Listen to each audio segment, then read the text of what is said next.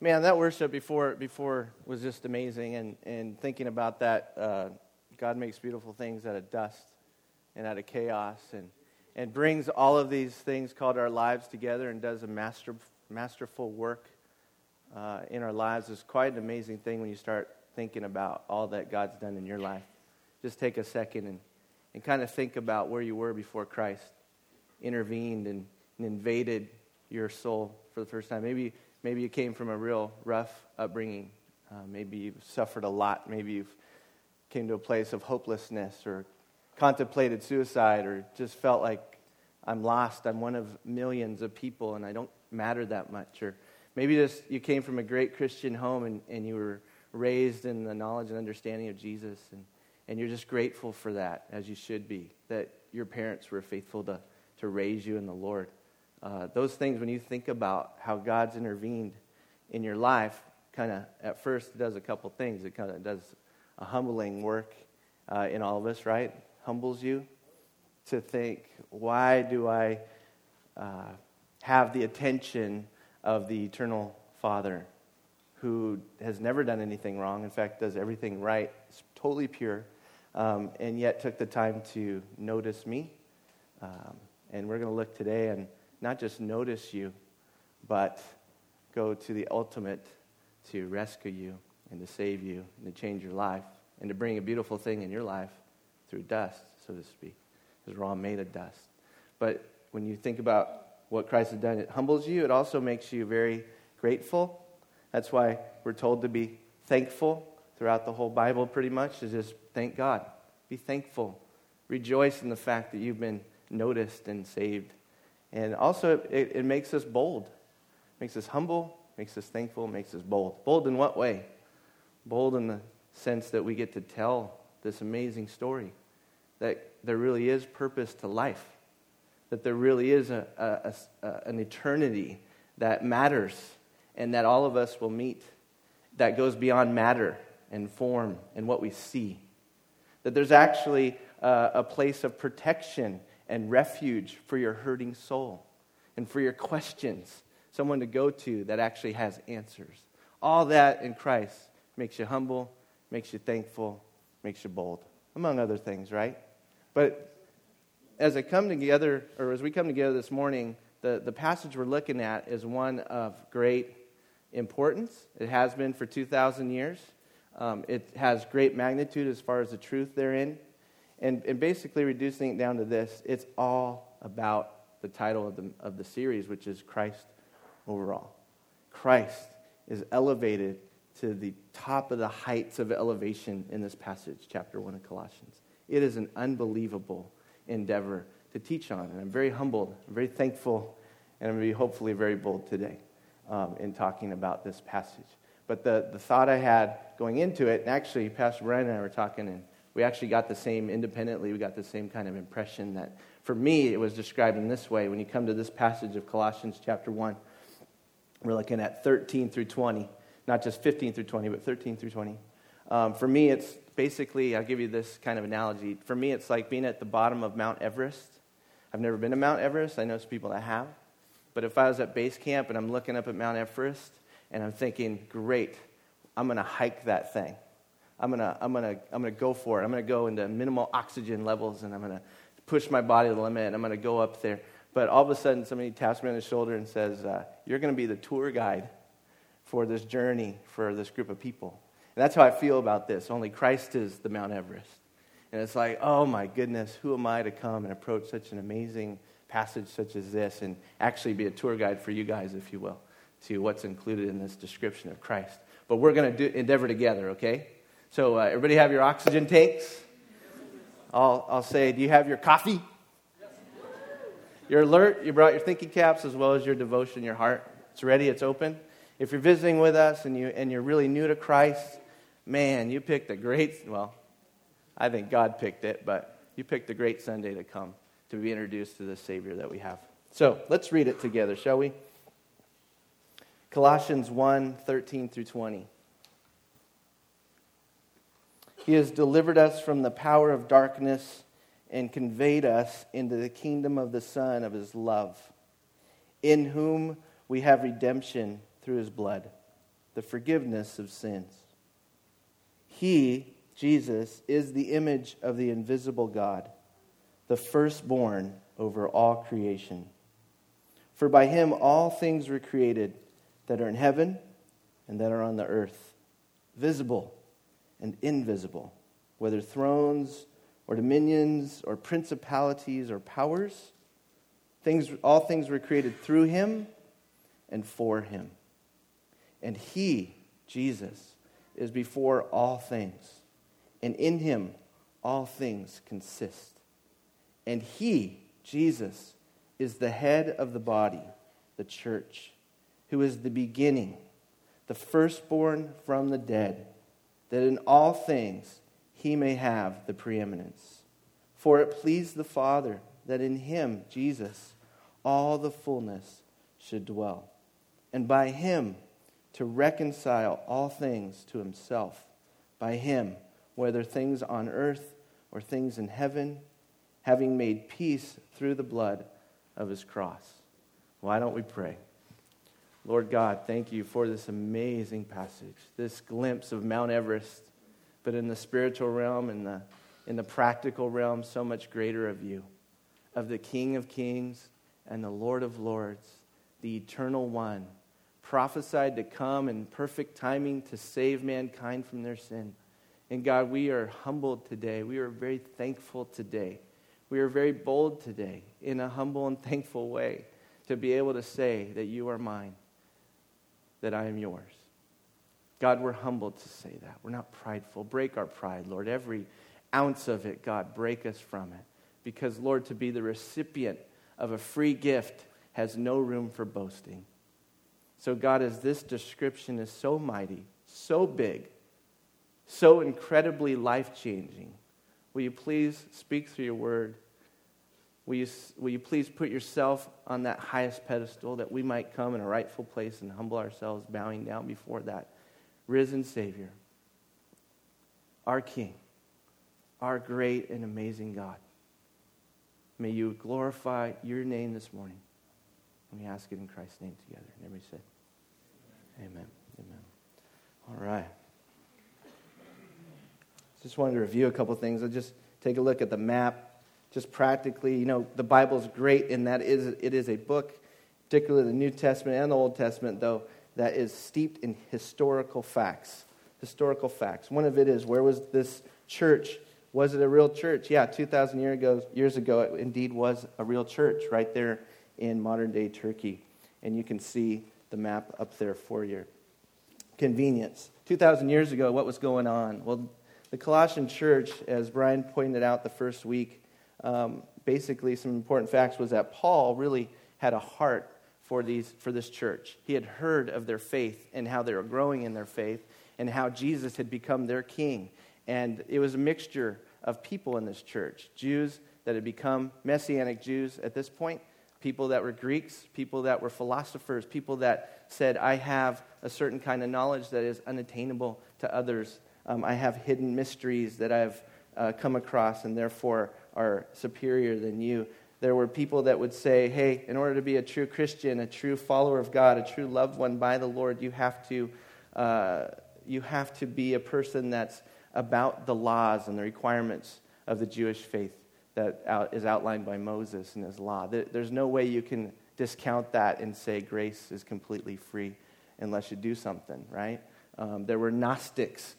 Gnosticism was 2nd or 3rd century, but the origins were right steeped in this church. It was flowing through some of the water wells, if you will, philosophically speaking, that would say something like this, that of hidden things, it means hidden knowledge, were reserved or was reserved for only a select few.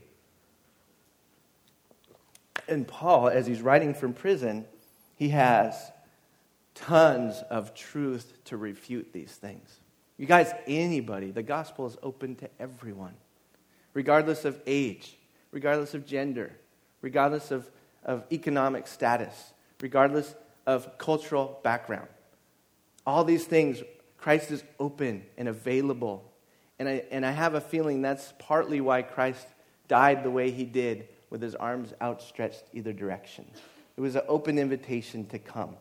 And yet people were coming in just 20, 30 years after that amazing invitation and saying, that's not enough. You have to do this, that, and the other in order for God to notice you, rescue you, and be king of your life. So Paul, obviously, if he's going to get heated about something, it's about those things, right?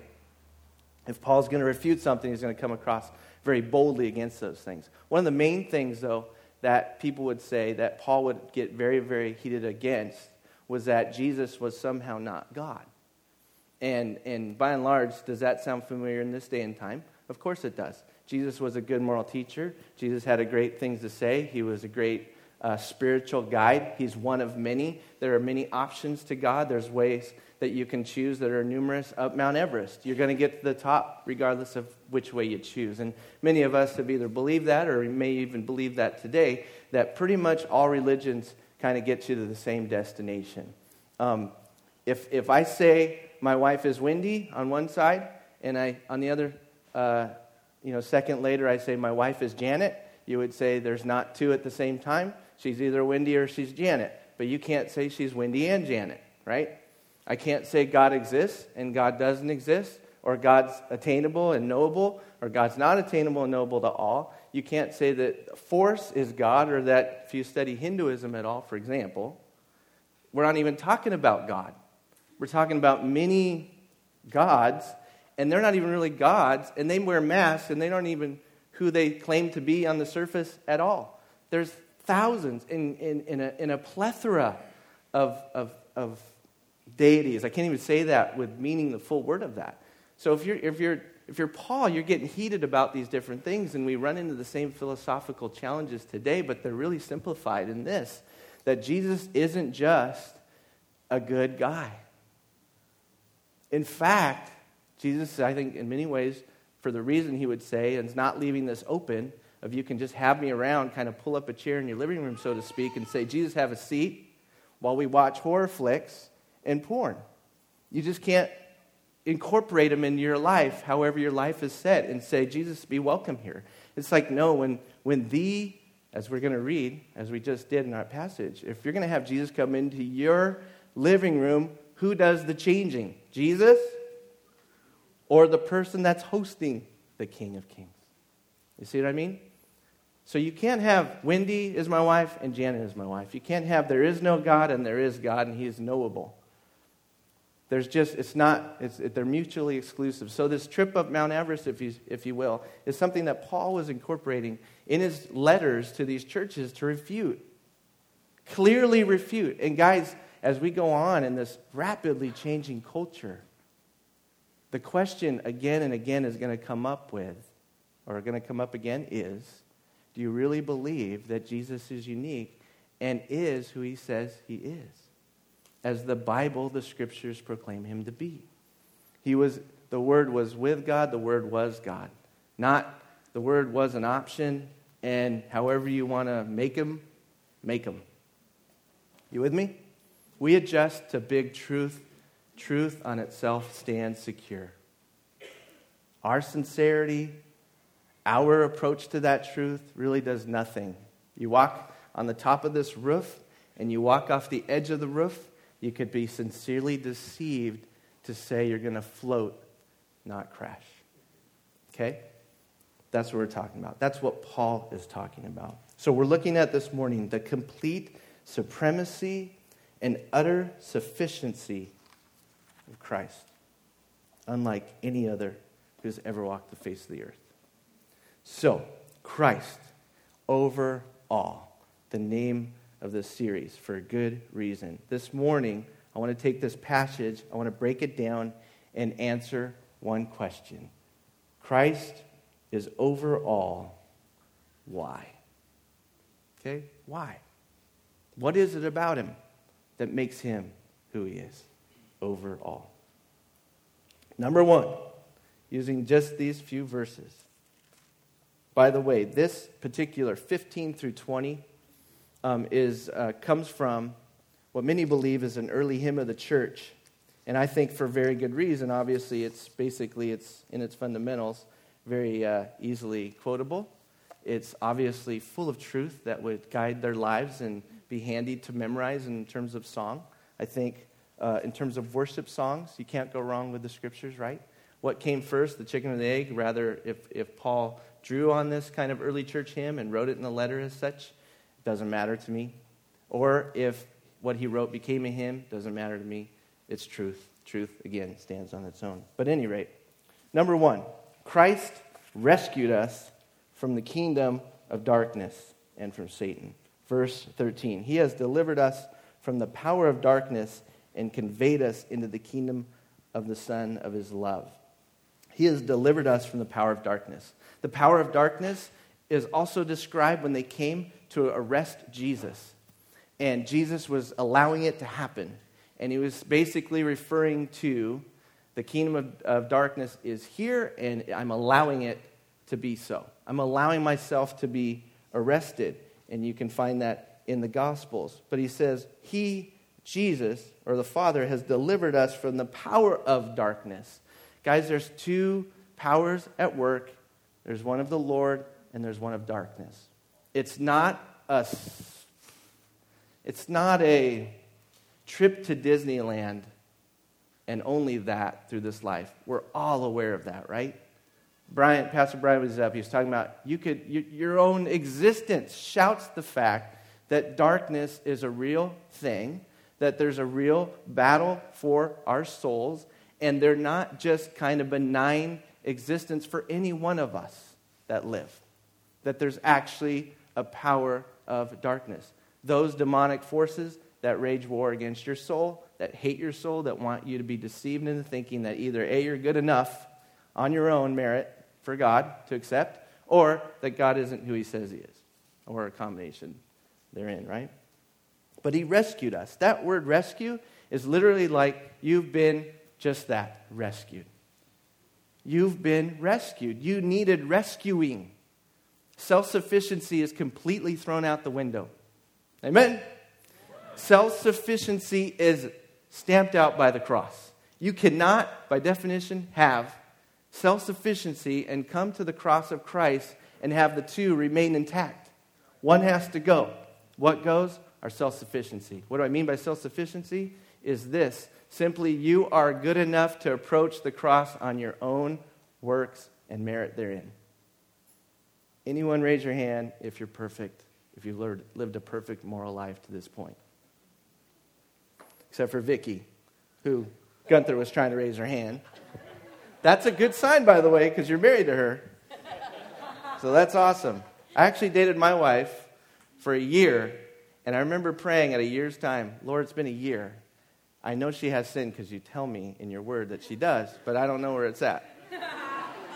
Why are you laughing? You guys know Wendy. She's awesome. No, obviously I found that out to be not true. She actually doesn't like me to share her cereal, so I felt like that was number one on my list when I found that out. She's perfect, right? But for the rest of us, besides my wife and Vicky, two people, just kidding, none of us are perfect. That's the only status by which you can approach a perfect God is perfect. You can't approach a perfect God and say, I missed one. I lusted. I cheated. I stole. I fudged a few numbers. I hated. I coveted. I really wanted what I wasn't provided for by you. There's a few near misses, if you will. You can't approach God in that way. So your self-sufficiency goes out the window. He has rescued you.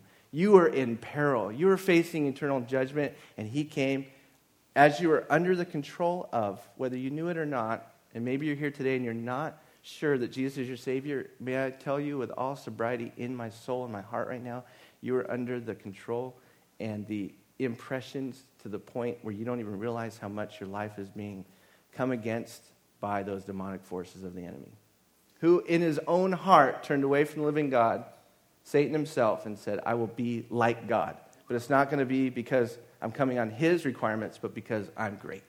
Boy, that they just don't, they repel against each other, right? Opposite poles, plus and minus being repelled against each other. Sin and the holy God never come comfortably together.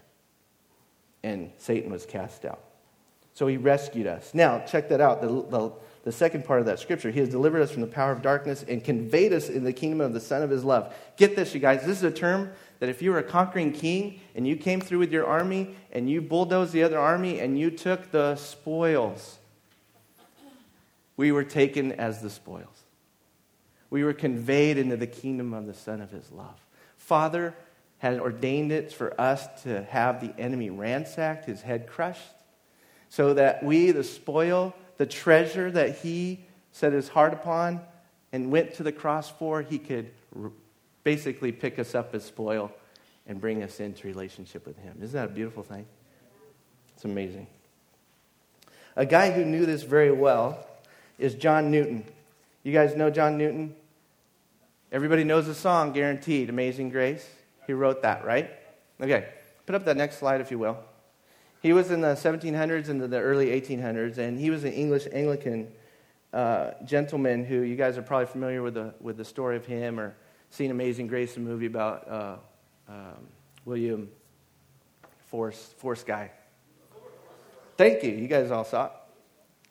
Real guys involved in the slave trade. It's actually lesser known that John Newton was actually very much treated as a slave for a good 15 months on ships.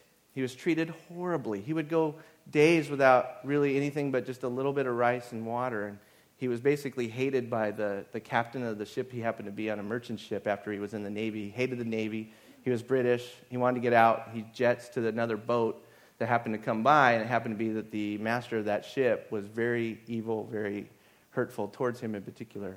And then it was basically he was in slavery. So he knew both the slavery, being the recipient of slavery, and he also knew as involved in later on as a slave trade, captain of the ship. And of course we know the story as he got saved, he humbled himself before God, and he actually wrote some incredible words, 300 hymns plus. And here are a few. The first slide there, these are stanzas, but not from the same song, a few different ones. But listen to these. By nature, how depraved, how prone to every ill, their lives to Satan, how enslaved, how obstinate their will. Satan reigns and keeps his goods in peace. The soul is pleased to wear his chains, nor wishes a release. Elsewhere he writes, Jesus, being stronger far than he, in his appointed hour, appears to set his people free from the usurper's power. And then he also says, he sees us willing slaves to sin and Satan's power, but with an outstretched arm he saves in his appointed hour. He knew the devastating effects of slavery. And he knew that the way you were brought out of slavery is that you were bought. Guys, we were all in slavery to the wrong slave master. We were all in chains, and we loved them. We didn't really love them if you broke it down, but we really love them, don't we? But we still feel the effects of that brokenness in those chains and still don't know a way out of those chains until somebody comes and pays a price for you as a slave and says, I love you. You're broken, you're hurting, there's no value in you, really. You've totally turned your back on me, but I've come to purchase you. That's what Christ did. He rescued us from the kingdom of darkness by purchasing us. We're going to get into more of that. Powerful, life-changing truth. Look at this next slide. This is one song in particular. He says, beneath the tyrant Satan's yoke, our souls were long oppressed, till grace our galling fetters broke and gave the weary rest. Jesus, in that important hour, his mighty arm made known, he ransomed us by price and power and claimed us for his own. Now freed from bondage, sin, and death, we walk in wisdom's ways and wish to spend our every breath in wonder, love, and praise. Ere long, we hope with him to dwell in yonder world above, and now we only live to tell the riches of his love. Amazing grace, how sweet the sound that saved a wretch like me. I once was lost, but now I'm found. Was blind, but now I see. He became a huge force against slavery and used his life to spread the gospel as a priest. Amazing. Number 2, why is Christ overall? He redeemed us with his blood on the cross. Verse 14 and 20. in whom we have redemption through his blood, the forgiveness of sins. And then if you jump to 20, he says, and by him to reconcile all things to himself, by him, whether on things on earth or things in heaven, having made peace through the blood of his cross. If you take the need for Jesus out, the cross is meaningless. In fact, it's kind of insulting. But if there's a real price to be paid because God requires that there be blood spilled for the forgiveness of sins, as demonstrated by years and years and years and years, still to this day, devout Jewish people know that there is a requirement for forgiveness of sin. And it comes to the sacrifice. The sacrificial lamb is the demonstration on display of God prior to Christ's cross that says the only way forgiveness of sin occurs is because someone dies and blood is shed. The problem with animals is it's not sufficient to cover our soul's need or needs for forgiveness. And it was done every year, as the writer of Hebrews displays in his work. If you read about at any length of time, spend any length of time in Hebrews, you find out real quick the author's intention is for you to understand that Jesus came as the complete and all-sufficient sacrifice for you. Unlike, right, the animal sacrifices that occurred every year, because they never satisfied the requirements of the law. They were never meant to. They were just meant to point you to the future Lamb of God that would come, that would give of his own blood, and then we wouldn't have, guess what, any need for sacrificing animals again. Because the real replaces the preview. The substance replaces the preview. Amen? So, he has redeemed us with his blood on the cross. Can you imagine? I've raised my kids in the Lord. My oldest is a senior now in high school. And sometimes I worry about he becoming too familiar with the fact of why did Jesus die? Well, he died for our sins. Like I even knew that when I was growing up. Didn't have a relationship with the Lord, so to speak. But I knew why Jesus died. I just remember reciting that. Jesus died because of my sins, right? Died for my sins. That becomes so familiar to us that we forget the power of that. Who died? If you forget, this is just Christian discipleship 101, I guess, that's so vital for all of us. If you forget, God, don't let me get so used to the gospel as if I could hear it a million times and not be impacted by it. But reading this about who Jesus is, he is an image of the invisible God, the firstborn of all creation. All things were created by him. All things hold together by him. He is a firstborn out of the grave. He's going to have eternity waiting for all those kind of things. When you think about those things and you think of he died on a cross, that's not how the story is supposed to end. So if your soul's kind of stuck in this kind of rut, or you're just kind of heard it where it becomes so familiar that you kind of lose the power of it, Colossians is a great source of ammunition against that blasé, right? Against that, I know that, I'll get the answer on the test right, but it has no power. If you remember who it is that died on the cross, then you have a lot more arsenal towards passionate worship. And now you're seeing things like, you make beautiful things, but when it's like, this is who made it possible for this beauty to come forth, there's a lot more power in your worship. Okay? Christ is overall why? Christ is God. We're the third one. Verse 15, it says 14 up there. It's 15 actually, 19 and 2:9. Okay, Christ is God. This image, this word image, he is the image of the invisible. If God is invisible, if he is spirit, Christ has made him known. Not that they're unknown like Gnostics philosophers would say, but that he's knowable because you can look at Christ. And this word image, icon is actually the Greek word, and you would get the icon copiers, from that word. It means image, but it's actually expressed in two main ideas. One is the likeness, like an image, a picture, a coin, or the reflection in your mirror. But it's also a manifestation. But it also incorporates for us is a prototype. Not just a picture, but a prototype. A prototype's different. You have a prototype and you have something that comes after it that's made in its exact likeness, right? It's actually, you have the original and you have the one that comes after, and they're identical. It's not just that Jesus is a good teacher again. It's not that Jesus had good things to say. It's not that he's a good moral guide.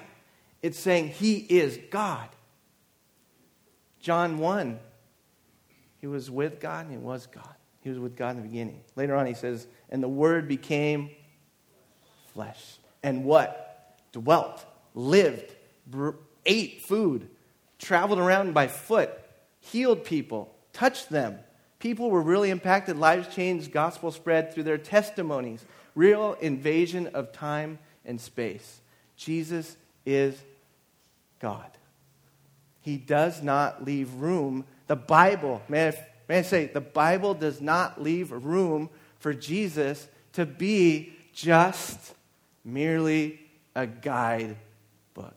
He is the truth, the life, the way. He is the with a capital T. You don't put little t before Christ. You put the Christ, the anointed one, the one prophesied to come to save us from our sins.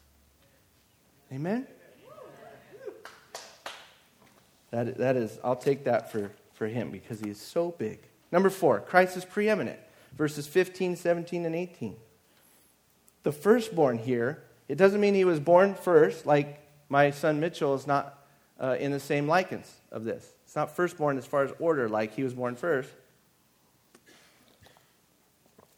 It is protokos, which is really a term that specifically means it's priority, it's a ranking, it's a place of role, it's a supremacy in rank. He was firstborn means he is the heir. He is the one who is the most treasured. He is the highest of the highest. It's a place that you fill. It's not the order of your birth. You with me? Preeminence here is what Christ is saying. There's no one greater. There's no one higher. There's no one more pure. There's no one more loved by the Father. It's Christ, Christ, Christ. He is number one, head honcho, big cheese. Okay? Christ, number 5, Christ created everything. Everything visible and everything invisible. Read 16. For by him all things were created that are in heaven and on earth, visible and invisible, whether thrones or dominions or principalities or powers.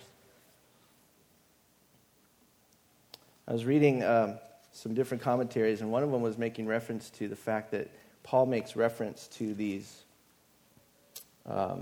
principalities and powers. And again, those are those demonic forces that come against our souls to keep us away from the truth, that are at work in this world to bring destruction and pain and whatnot.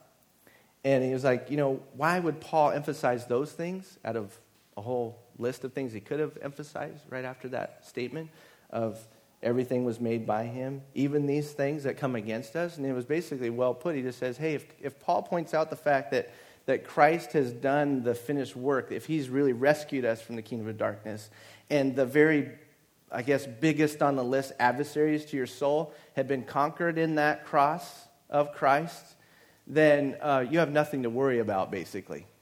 Okay, if your main adversary has been vanquished and conquered, then the other things in our lives comparison don't really matter.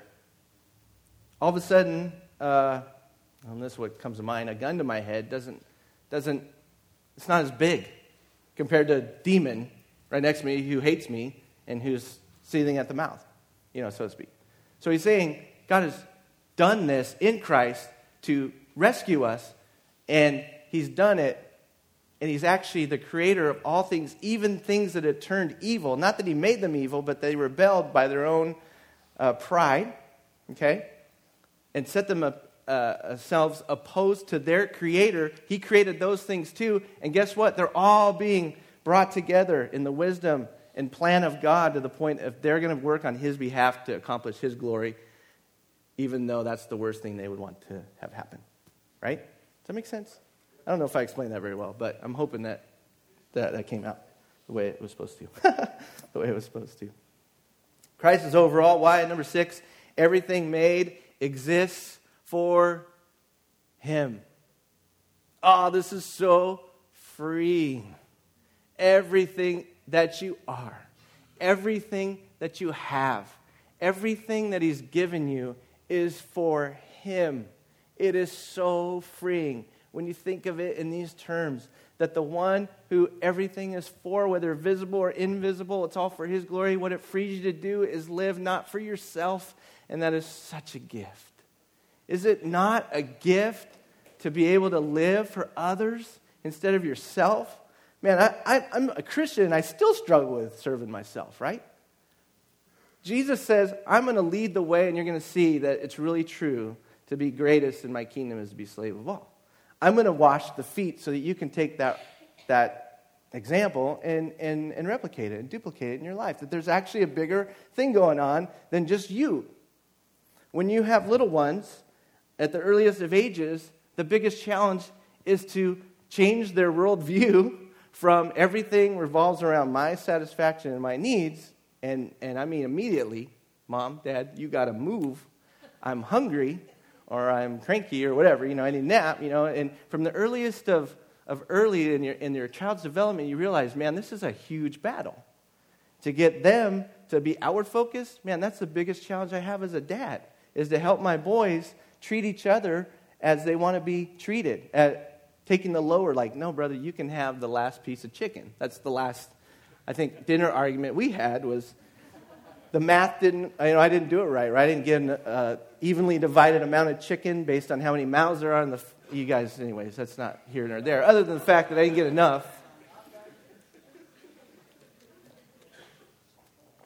And that's a silly example, but really, when the rubber meets the road, I'm doing the same thing. And I love Jesus. So powers of darkness are just going to feed on that, right? If you don't have any other force in your life that's like Christ, that's saying, no, it's not about you.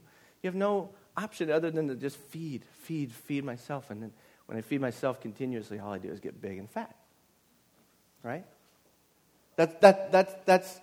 If I can get and I use that obviously metaphorical. What I'm saying is this: is that Christ is freeing us from slavery at his own cost of his own blood, so that we could live lives that have been just week after week. Pastor Brian does such an amazing job. I'm so thankful that he gets us focused on not us, but the mission that God has for our lives, which is at the very core about others, about serving them, about loving them.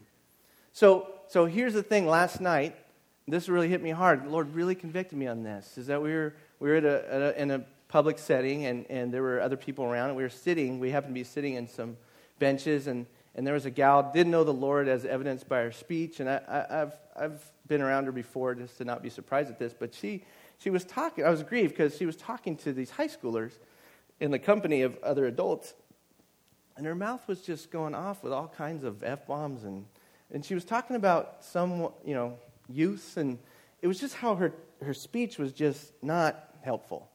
And it was loud. You get, not only did they throw the bombs out, but it's loud. It's like everybody sitting there is like, well, not her, but everybody else that I was with anyways. And I was convicted in this, and I was getting upset at her. Like, how could she do that? How could she do that with kids present? How could she, and I was getting like prideful and like, I don't do that, and this, not, and the other. But it was like the Lord totally just, he starts getting on you, and when in those little times of kind of pride creeps in, and he's like, you know what? You don't get mad at somebody in prison. You get mad at who's at fault, right? Which, yes, is them, her, but she's getting ripped off by those who she's serving unknowingly, right? I'm getting mad at the enemy for ripping her off to not know that there's a better way of living, and it's actually more satisfying. Instead of being all negative and throwing this complaint and that complaint out and, my world's this and that and the other, it's like, man, I'm getting angry at the enemy for ripping her off. Not for being who she is. That's just a byproduct of the whole condition. And the Lord is like, you know what, James, you can't have pride like that. You've been saved, not by your own works, so don't boast. Don't let those things creep in your heart and start getting upset at people. That's why we don't wrestle against flesh and blood, Ephesians 6, right? We wrestle against these principalities and powers. So who am I getting mad at? It's not about me. It's all for him. Who gets better than Piper when you start talking about everything's for him, right? So I'm just going to quote him. You go to the next slide. Most amazingly, perhaps of all, everything exists for him. Now, this is out of his message on this passage. From the bottom of the oceans to the top of the mountains, everything exists for Jesus. Nothing in the universe exists for itself. You exist to make Christ look great. I didn't do that very well, sorry. I can't yell. I try sometimes. I can't do it. I'm not no Ben Pata or Nick Weber or Brian even. I'm getting distracted. Nothing in the universe exists for itself. You exist to make Christ look great. Is there a better path for your life than to do that? If you're making Christ look great, your life is so incredibly rich and full. Because why? Because you're going to be doing and looking like and having the heart motivation that the Savior did because of his work in you internally to bring that about. And that is amazing. So does that sky, so do the trees. Everything exists for Christ. Not that he needs it, but that it displays his glory. Everything exists and will serve the glory of Jesus Christ, whether they know it or not. Every knee will bow and acknowledge Jesus as Lord. Christ is overall. Why? Number 7, Christ holds all things together, verse 17. And he is before all things, and in him all things consist. You know, down to the very atom, you guys, if Christ were to take his, so to speak, attention away from life, we would have utter chaos. Scientists, I was reading about atomic glue holding things together in the basic nucleus of the atom and whatnot. And it was just, it was like way beyond me as far as intellectual pursuits and discussions. But it was amazing to think, wow, Lord, come down to it. Even physical science holds together because you don't miss anything. Number 8, why? Why is that was him wanting to make sure you're not falling asleep in the home stretch here. Christ is overall. Why? Christ is the head of the church's body, verse 18. And he is the head of the body of the church, who is the beginning, the firstborn from among the dead, that in all things he may have preeminence. When it says Christ is the head of the church, I heard it put well, that he is like a fountainhead. He is the one the river develops out of. He is the one who is the source of the church. Not just the lead, but the source where you get your sustenance from. Christ is overall. Why? Number 9. Christ is the first to rise after death, never to die again. We have hope, even in death, that we will rise again as our Savior did. Is there a body to be found? Is there a grave to be found with a body in it that has Jesus written on it? Jesus the Christ. No. He's alive.